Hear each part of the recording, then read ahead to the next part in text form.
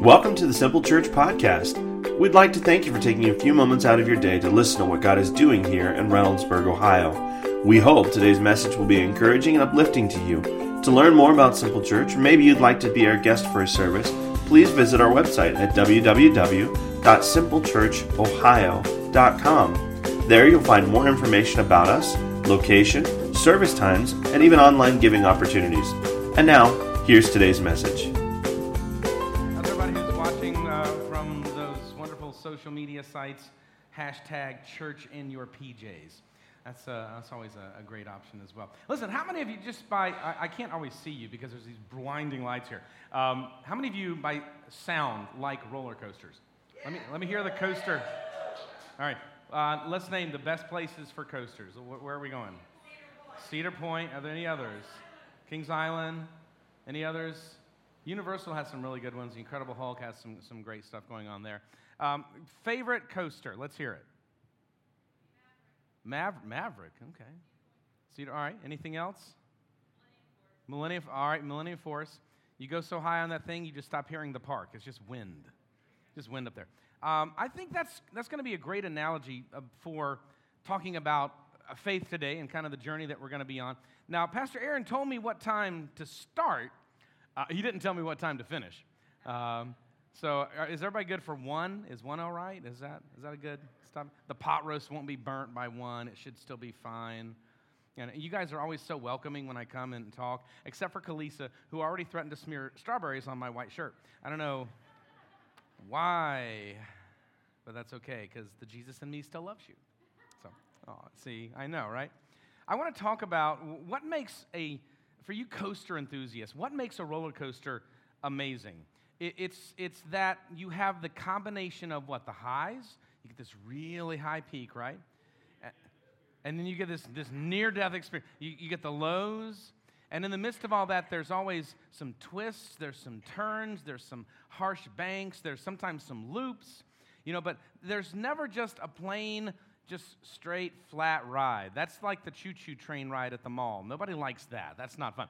But you know what? That roller coaster experience, the ups and the downs, the twists, the turns, sometimes the loops, sometimes that sensation of, you've done this whole journey and you're right back where you started from. I can't think of a better analogy for faith than that roller coaster experience. So I think one quick reminder I wanted to make sure everybody's aware of 21 days of prayer. This Thursday, 7 to 8 p.m. We should still be on. And with that, I want to talk to you now today about this, you asked for it, lessons in faith, this roller coaster journey. And for me, and to paint this picture, I'm going to try to kind of sandwich 2 stories in my life onto kind of a little bit of a roller coaster. And we've got 7 really good nuggets of information I want to give you. And it's going to be a scripture-heavy day and some real stories that come into play here along the way. And I think the reason that some of you probably asked to hear this is you have that same inner struggle that a lot of us have or have had, but we don't want to talk about it. And it's that struggle of, hey, I know I'm supposed to be a believer, trying to believe in God, but sometimes I find myself walking in doubt.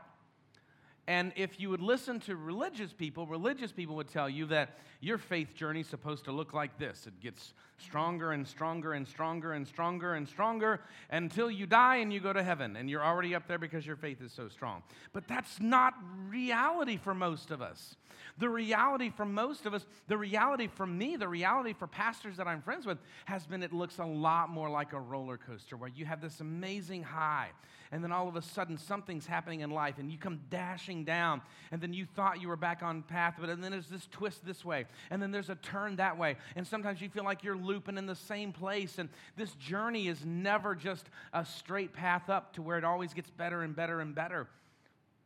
And in those twists, in those turns, in those loops, in those hard banks, in those fast and sudden drops, we sometimes feel that doubt.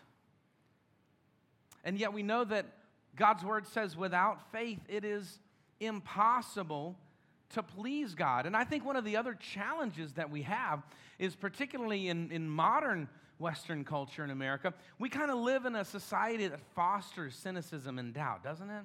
I mean, there's not a lot working outside the church world to really strengthen your faith along the way. There's a lot of cynicism. There's a lot of doubt. We doubt our heroes. We doubt our political leaders, sometimes for good reason. We doubt the referees in the NBA. We doubt the sincerity of LeBron James. Is he going to stay on the team? Is he going to go to the Lakers? We doubt the ability of Michigan to ever beat Ohio State again. I mean, there's a lot of things. There's a lot of things that where doubt and cynicism kind of come into play, and it happens in our faith too. But so just know that I feel that pain. I feel that journey. I feel that struggle. And I'm going to preface today's whole message with, I'm going to start with a real story from my life and ministry. And at the beginning, I'm going to take you through this faith journey, and I'm going to end with a real story from my life. And as I come back to the ending, Phil's going to come up and get on the keyboard. He doesn't know that yet, but in Jesus' name, he's going to come back up and get on the keyboard when I say that last little part there, because it's going to tie this whole thing back together. Let me just give you a good working, average Joe definition of faith. Let's take all the theological weirdness out of it and just say this, that faith is simply when God takes a dream within our hearts and turns it into a reality. And that's an easy place for things to start with. Faith is when God takes a dream within our hearts and turns it into a reality. And I want to take you into the scripture. So if you've got your Bible or Bible app, let's pull that out. We're going to go into Mark chapter 9, verses 17 through 24. And I just want to kind of preface, because I think the guy that's in this scripture, this is me at times. It's probably you at times. And if you're not a believer in here, you haven't crossed that threshold of faith, maybe you can really see some of yourself in this today as well. So I want to take you into the scripture. This is what's happening. I'm going to set this scene up. Jesus is on the scene. He's teaching, he's ministering, he's moving throughout the villages and cities and the sideways and the highways and byways, and he's doing his thing, right? And in this crowd on this event today in Mark 9, this man walks up and he says this to Jesus. He says, "Teacher, I brought you my son who is possessed by a spirit." Now, anybody with a teenager can relate to that. I mean, does anybody with teenagers at home? You know what happens. Like, you had a sweet little girl, you had a sweet little boy, and all of a sudden teenage years hit, and that evil spirit comes in. And you're like, whoa, what happened, right? This evil spirit of teenagerism. And even if your teenage boy doesn't act evil, it smells like there's a demon in there. I don't know, right? I don't know what happens to the room, or it's just crazy. So this man is having this situation where his son is possessed of an evil spirit, and he goes on to say to Jesus, this spirit has robbed him of his speech, and whenever it seizes him, it throws him to the ground. He foams at the mouth. He gnashes his teeth. He becomes rigid. I asked your disciples to drive the spirit out, but they could not. Now we have a conundrum. We have a pickle. We have a real situation where there's real pain in a real father's life. And Jesus says this. He says this to his disciples, unbelieving generation. Jesus called his disciples unbelieving. Wow. Let's go on to see what else he says. He says, "How long will I stay with you? How long shall I put up with you? Bring the boy to me." So they brought him. And when the spirit saw Jesus, it immediately threw the boy to the ground. He started to convulse. He fell to the ground. He rolled around, foaming at the mouth. Jesus asked the boy's father, "How long has he been like this?" His dad said, "From childhood." He says, "How often does it throw?" He says, "It has often tried to throw him into the fire or water to kill him. But if you can do anything, take pity on us and help." If you can, says Jesus, everything is possible for him who believes. That's what Jesus says. But listen to what the man says back. This is where I've been. "I do believe," says Jesus, his friend, the father of this boy. He says, "I do believe, but help me overcome my unbelief." Now, isn't that a picture of where we are sometimes in our own life? I do believe in God. I want to believe in God. I want to have this amazing experience where the promises that I see in the Word of God come to reality in my life. I want that, but you know what? I need help with my unbelief. And we have this inner war, this inner struggle between belief and unbelief, between faith and doubt, between confirmed acceptance and cynicism. And that's, if we see this picture in the Bible, we can probably relate. How many of you can say, just show of hands or make a noise, say, I relate to this dad. Sometimes I just need help with my unbelief. Yeah. We can relate to this father's heart cry. So I want to give you kind of a Bible definition as well of faith. Let's go to Hebrews 11, 1, 2. Hebrews sets up a great picture, and we're going to kind of just journey through Hebrews this morning. I'm going to take you through kind of 7 real good faith nuggets of information that are going to help us kind of wrap this all together. Hebrews says in 11 verses 1 and 2, faith is being sure of what we hope for and certain of what we do not see. This is what the ancients were commended for. So the whole chapter 11 in the book of Hebrews is kind of called the Hall of Faith. It gives these stories of triumph. It gives these stories of these great ancients and how faith brought them through and how faith caused them to accomplish mighty things. And we're going to start there also now with my story. This was in just a few years ago in the little city of Roanoke, Virginia. And I was a youth pastor at one of the larger Pentecostal churches in town. And it was summertime, and I was relatively new on the job.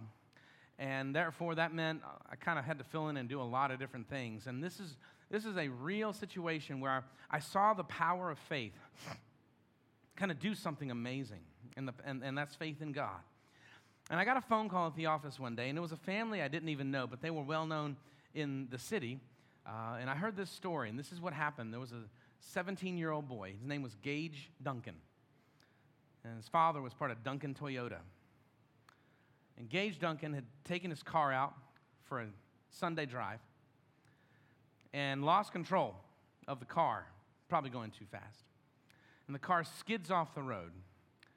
And he twists and turns, and there's a huge, massive oak tree on the side of the road, which is a common sight in the hills of Virginia. And not only does he hit the tree at a high speed, but the car twists and turns in such a way that the driver's side door is what impacts the tree. And so he, at full force, or probably 50 miles an hour or more, the car smashes into the tree, and Gage smashes into the tree with it. And his head takes the full brunt of the impact. And I didn't know Gage. I didn't know the Duncan family. I knew Duncan Toyota. They didn't come to our church, but they were friends of friends who went to our church. And so I'm the youth pastor, and this kid's a youth, so what does the friend do? They call the parents and say, hey, our youth pastor is available to you and would love to come and minister and pray. Okay, so let's get the picture. I get a phone call about somebody I don't know and a family I don't know, but they're at Roanoke Memorial Hospital, and the doctors have given this prognosis. Your son is probably, at this point, going to be no better than a brain-dead vegetable for the rest of his life. He will never recover. And then that's if he survives the night. His feet, if you're familiar with kind of medical terminology, his feet had already started to posture, where instead of being up in bed, they just kind of dropped like this. His body was completely withdrawing. The doctors were telling Daddy Duncan, don't expect him to live through the night. But if he does, you're going to have to find a full-time facility that'll take care of somebody that has no mental capacity, because he will be a vegetable the rest of his life. And that's the diagnosis. That's the prognosis. That's the outcome that was given to this family. And I come into this situation. I come into this hospital room to a frantic mother and a frantic father who themselves don't walk in the same level of faith, and their son didn't go to our church, and they're distraught. And the doctors have basically just said, it's time to go ahead and give your son up. One way or the other, you're going to give him up to death, or you're going to give him up as a vegetable the rest of his life. And they asked me to pray. And in that moment, Hebrews 11, verses 1 and 2 came to life. Faith is the substance of what we hope for. It is the certainty of what we don't see. And God took a dream, and compassion just rose in my heart, and I laid literally down on the side of the bed, and I put my hands on Gage and began to pray and pray and pray, and time just kind of ceased to matter. And I think And all in all, that was about 40 straight minutes of just praying and worshiping and seeking Jesus over Gage's body. No response from him, obviously. And tears are coming to my eyes, and I feel something burning in my heart like I've never felt before.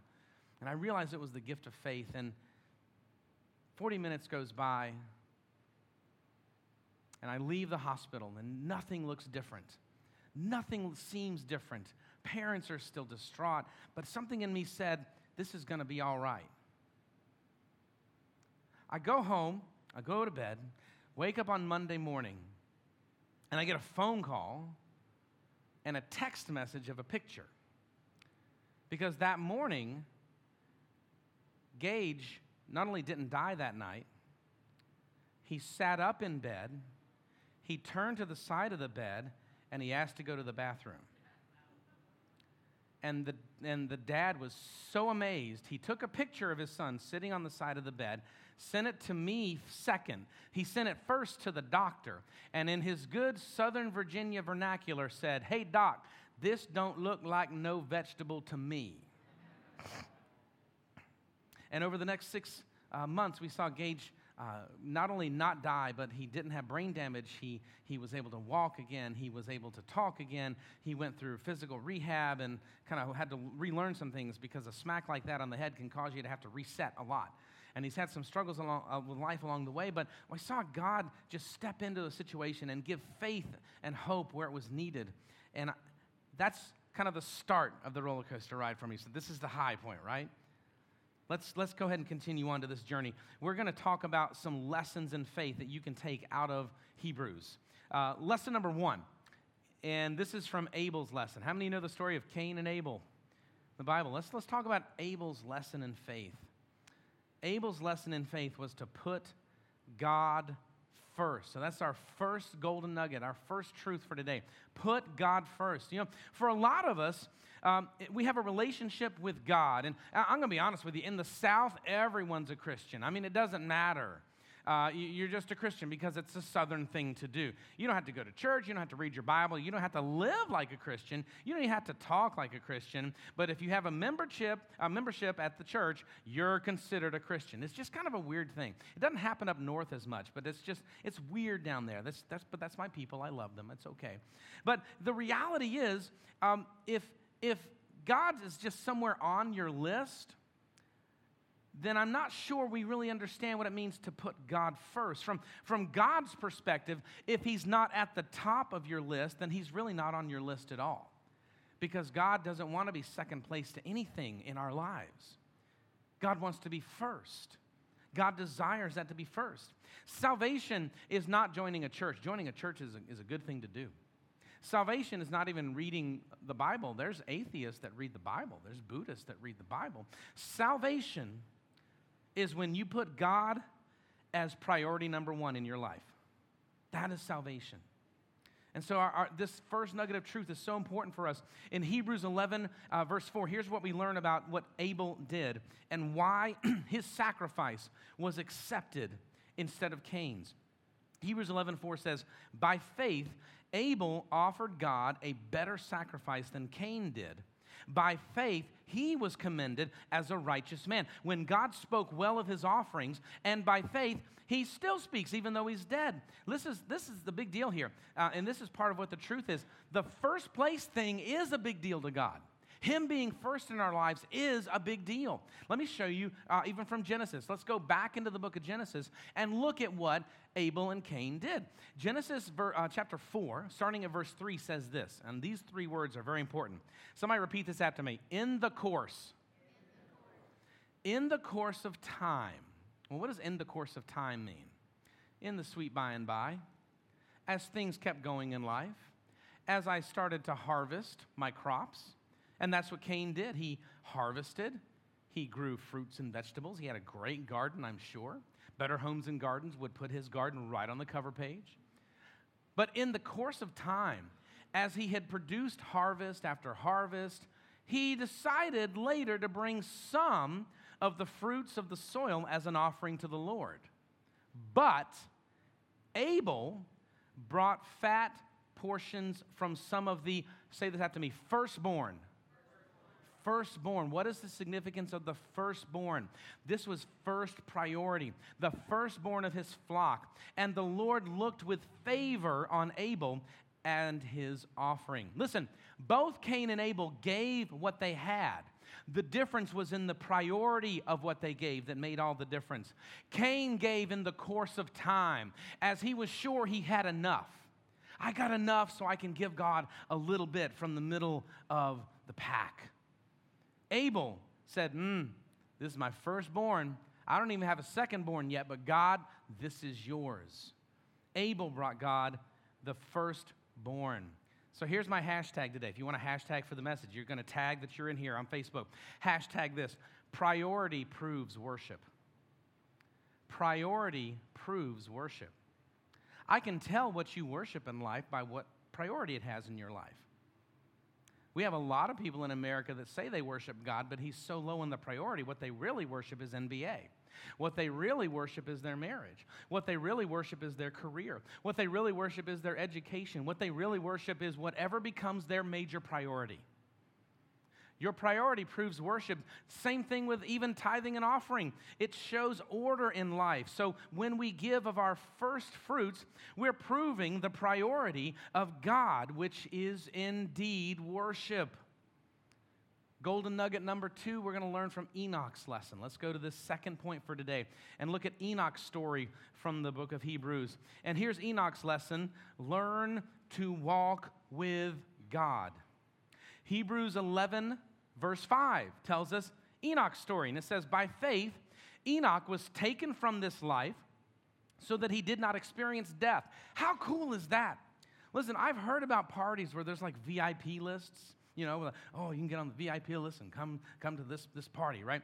But God has a real exclusive VIP list. Pretty much all of us are only going to get to see him through, we got to die, all right? Enoch was so chill with God, and God was like, dude, I like you so much. Don't even die. Just come on up here. VIP. And he VIP'd Enoch. Enoch never died. Death never took Enoch, and he heads to heaven. This is an amazing picture. Why is that? He did not experience death. Going on in verse 5, he could not be found because God had taken him away. Before he was taken, he was commended as one who pleased God. Well, how did Enoch please God? Let's go back to Genesis and find out. Let's go to Genesis chapter 5, verse 24. Enoch pleased God by doing this. This is so simple. Enoch walked with God. Then he was no more because God took him. He didn't even die. This is the reality of this thing. If you want to have faith in a thing, you got to get close to that thing. If you want to have faith in your wife, faith in your husband, you got to get close to them, right? That's the reality. What you get close to is what you have faith in. Every one of us have an amazing amount of faith with the chairs in this room because we are comfortable with them. We sit in them. They take on our blessed assurance Sunday after Sunday. Nobody tests it first, right? Did anybody come in and go, I'm not sure if that chair is really a chair. Is it really going to hold me up? Or did you just come in and plop right down because your faith level was high, you're ready to go, right? I mean, that's the reality. We look at that, whatever we're close to, is what we have faith in. It works with cars, it works with spouses, and it works with God. When you get close to and you walk with God, you will discover that he is an incredibly, incredibly faithful God. And that is not to say that that trouble and tough times won't come. They will. They definitely will. But in the midst of that, you find out the incredible faithfulness of God. Does anybody ever have anybody had a dog that has gone through any type of training? Like dog training, you had dog training. They do this amazing thing. Have you ever seen the dog training that happens? They have this great process. And I love this picture because this is a picture of faith for us. You know, if you take your average dog and you go outside, they just run everywhere. And I see people constantly walking dogs or in dog parks, and I don't think they're walking the dog as much as the dog's walking them. So the dog's like taking off, and they're just chasing after him and trying to catch up with a leash. And that is not really walking the dog. That is the dog walking you. If a dog is trained, what they'll do is they'll take that dog into training, and they put this collar on the dog. And it doesn't really hurt the dog, but it definitely lets them know, I'm going to take oxygen away from you if you don't do what I say. And they call it a choke collar. And literally, it's very simple. They don't yell at the dog. They don't beat the dog. They don't shout. Very calm. They put that collar on, and they start walking. And if the dog doesn't move, and all of a sudden the dog realizes, I better move, or this isn't going to work. And then when the guy stops, if the dog keeps going, guess what else happens? Oh, better stop. And through that training process, do you know what the dog learns very quickly? I better walk with this dude, and I better not walk when he says not to. And so instantly you have this picture. The dog will be still and look at the guy, the trainer, and as he takes a step, a well-trained dog starts to step. And when he stops, a well-trained dog stops. What a picture of what it means to walk with God. Your walk with God should be that close, where you're close to Him, and without a choke collar, because God's not going to put a choke collar on us, but when He moves, you move. When He stops, you stop, because you know Him, and you're close to Him.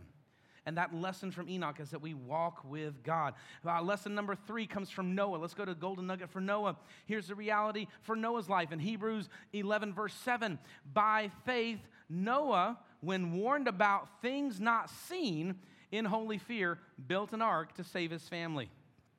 You'll never know real faith until you act on the Word of God that's in your life, which means you need to have the Word of God actively pouring into your life. James chapter 2, verse 22 says, you see that his faith and his actions were working together, and his faith was made complete by what he did. If you look at Noah's time, there was no concept of rain. There was no concept of an ark. There was no concept of a massive flood that would take away the entire civilization. And God comes along and says, build an ark. Noah's like, what's an ark? It's going to rain. What's rain? I'm flooding everybody. What is a flood that's going to kill everybody? And Noah said, you know what, God, you said it, so I'm going to do it. He took the dimensions. He spent years building this ark. And keep in mind, that's years of ridicule.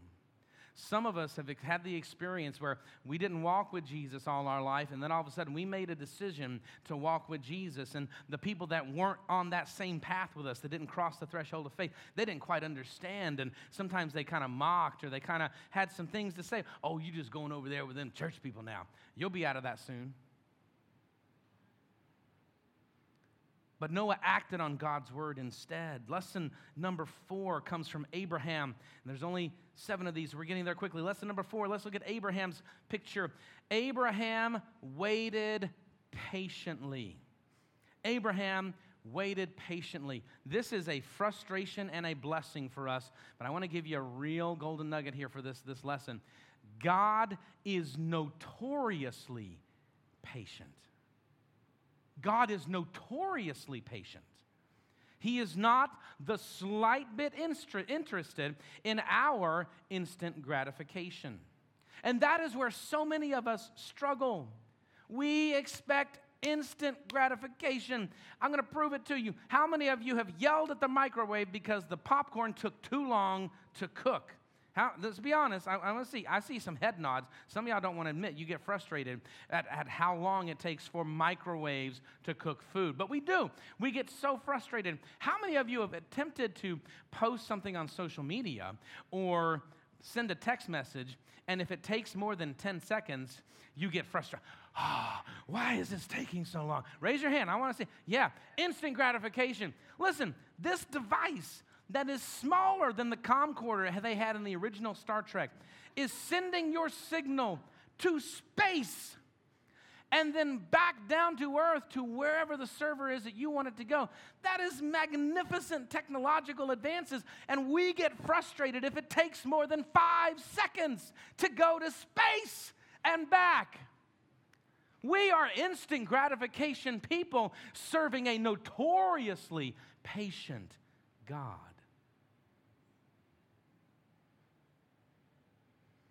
Our expector is diametrically opposed to God's process.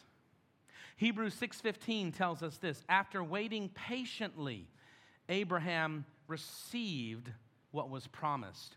There is something about the development of our character that is far more important to God than is our comfort. And God will take you purposefully through some crazy stuff, because in the end, He knows what it will do for your character, even in the absence of your comfort.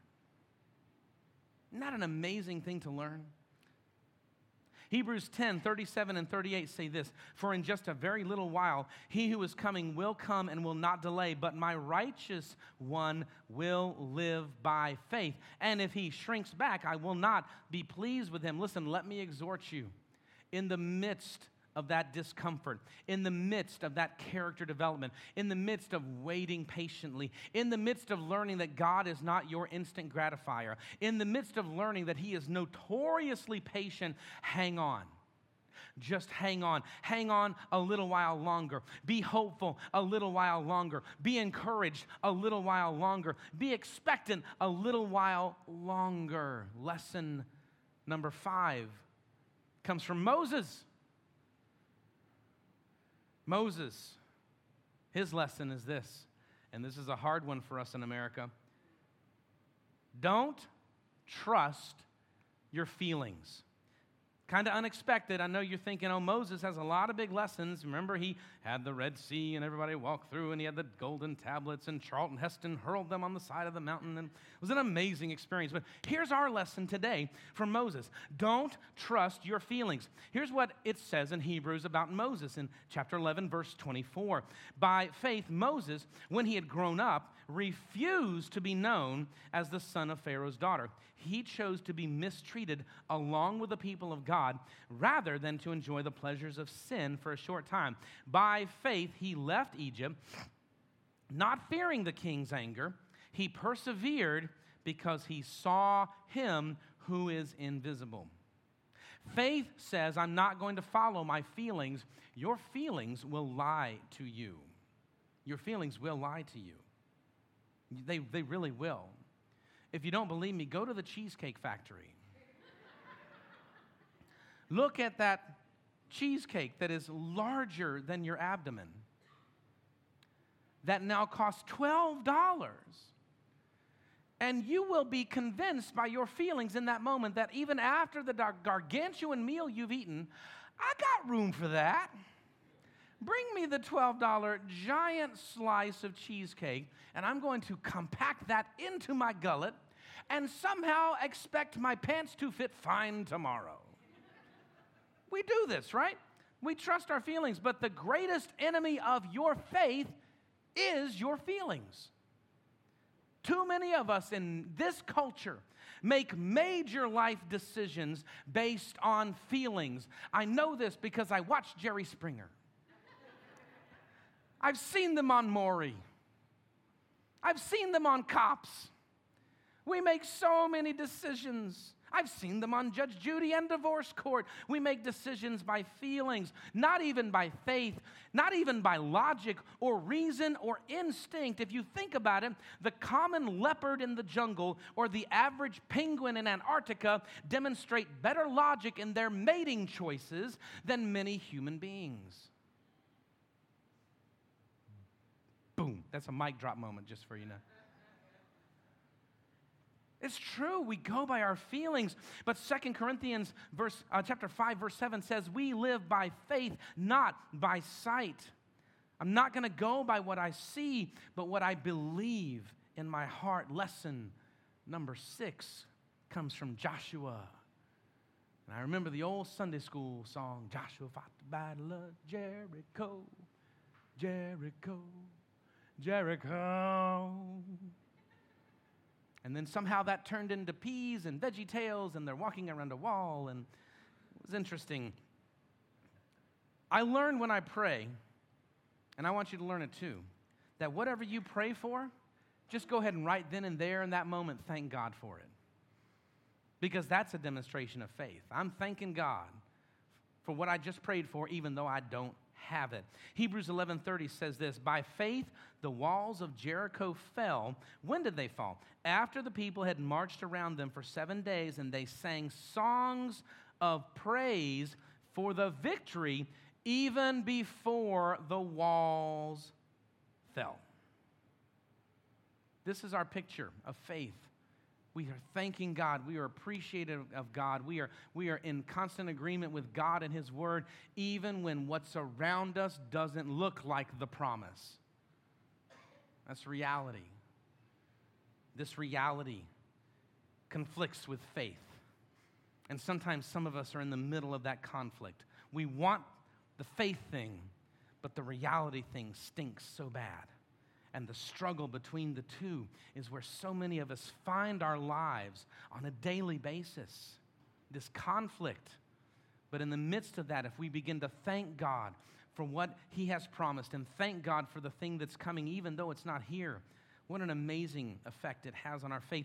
Philippians chapter 4, verse 6 says this, "Don't be anxious about anything, but in everything, by prayer, by petition, and with thanksgiving." Listen, if you see that word thanksgiving in your Bible, go ahead and underline it, highlight it. On the Bible app, choose the marker highlight on there, highlight that word thanksgiving.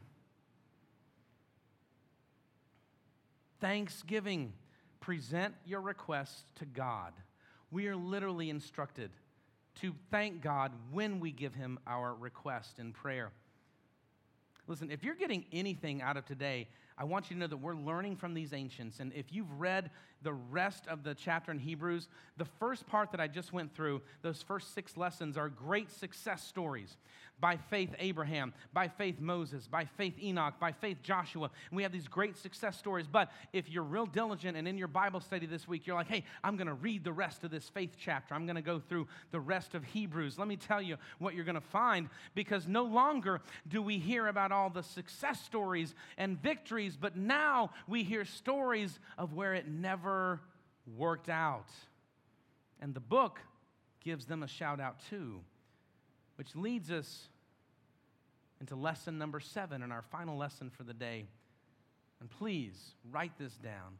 Put this on your social media. Instagram it, snap it, hashtag it, tweet it. Because this is the hard one for all of us. God always does the right thing. God always does the right thing. I started the message today on a faith roller coaster, and I told you about Gage, and I told you about the miracle that God came through and saved this boy from dying and being a vegetable to where he was literally sitting up and walking within days of a massive brain accident. But over here, 5-6 years later, after that amazing experience, and that was rare. It's not like youth pastors go pray and see healings and miracles every day in hospitals. I mean, we started to have people show up at the church just to have us pray for them because we saw God doing some amazing things. And then over here, my wife's cancer returned for the 3rd time. And we prayed and prayed and spoke the word of God and prayed and believed. And I had everybody pray. She was on everyone's prayer list. Todd Bentley prayed for her. We had healing speakers pray for her. We had people that were in all types of church movements, from Southern Baptist to Bethel, pray for her. And yet a little over a year ago, she left this earth. And it rocked my world. And it was this slope on my faith. And it shook me in some ways. Phil, you want to come up here? And that's where some of us are too right now, rocked. Still recovering. Because the thing we asked for, the thing we wanted the marriage to stay together. We wanted our child off drugs. We wanted her to live. And it doesn't happen the way we want. And that's when we have to somehow find the place to accept this truth that God always does the right thing. God should have healed him. God should have healed her. No, God always does the right thing. God should have done this for me. God should have taken me out of bankruptcy. God should have made me get that next job. No. God always does the right thing. Hebrews 11, verse 39 says this, these were all commended for their faith, and yet none of them received what had been promised. God had planned something better. In the midst of your pain, in the midst of that unanswered prayer, if you will take this truth that God always does the right thing because He has something better planned. He has something better planned. Maybe, like me, you prayed and it didn't work out the way you wanted it to. Maybe like me, you prayed for healing and you still lost your loved one. You still lost the house. You still lost the life that you had. I have a scripture I want to share with you to close this today. Isaiah 55, verses 8 through 9. This plan of mine is not what you would work out. Neither are my thoughts the same as yours. For just as the heavens are higher than the earth, so my ways are higher than yours. My thoughts are higher than yours. God's ways are higher. God is good, and God always does the right thing. And somewhere in the midst of this scripture, you can take comfort in the fact that sometimes God just knows things you don't know. And that's faith. I'm going to still trust Him when I don't know. And I'm just thankful that there is a God who does know stuff I don't know. If your faith has never had a struggle, friend, I question how real it is. Because faith is proven real in the midst of the hell we experience in life. Your struggle doesn't scare God. After all, His ways are higher. Your doubt doesn't scare God. It doesn't rock Him off His throne. It's okay to have it. And here's the reality. If you're still trying to figure God out, figure His plan out, figure out why you didn't get what you want, let me help you with this. If all of God could fit in your brain, then He's not a very big God. So let God be God and trust that He is good. Let's not limit God by our own personal hopes, our own desires, our own expectations. I said Bill was coming up here and said, I got Chris. This dude rocks. I love it. This dude's amazing. That was my roller coaster of faith.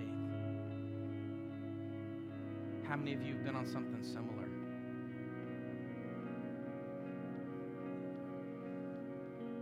Can we just very respectfully have a moment of God time? And we do that here by asking you to bow your head, close your eyes. It just personalizes. It's just between you and God. No one's looking around. There's no pressure on you to perform or not perform. It creates that moment where you and your mind and your heart can focus on what God's saying to you through this message. So if you would be so respectful and kind as to close your eyes and bow your head. And I want to talk to two groups in here. First, I want to talk to the Christian. You crossed that threshold of faith, but if reality was out there, you would be willing to admit that you're struggling with doubt. You're struggling with the expectations that never came. You're struggling with the fact that it's been tough. And today, you really want to put this lesson into effect, that God does the right thing, and you can just be thankful that God knows stuff you don't know. And in the midst of whatever chaos you've been dealing with, letting your faith take you to dwell in the shelter of His wings. If that's you today, would you just, in the count of three, just raise your hand? 1, 2, 3, because I want to pray for you. 1, 2, 3. Raise those hands. Thank you. Let's put those hands down. I just want to pray. Father, as you've spoken to us today clearly through your word, we can trust you even when we don't get the outcome we want, because you have planned something better. So I pray, God, that you would comfort those believers in here, those men and women, boys and girls, young people, old people, all of us that are dealing with the struggle of life, to rest in the shadow of your wings, that you are comfort, you are good, even when things don't work the way we want, that we can hold on to you because we know that you have planned something better. Maybe for those also, I'm just going to pray real quick while every head's still bowed, every eye closed. You've not crossed that threshold of faith or maybe because of the circumstances of life, you walked away. And you would say today, I understand that faith doesn't mean I won't struggle, and that God is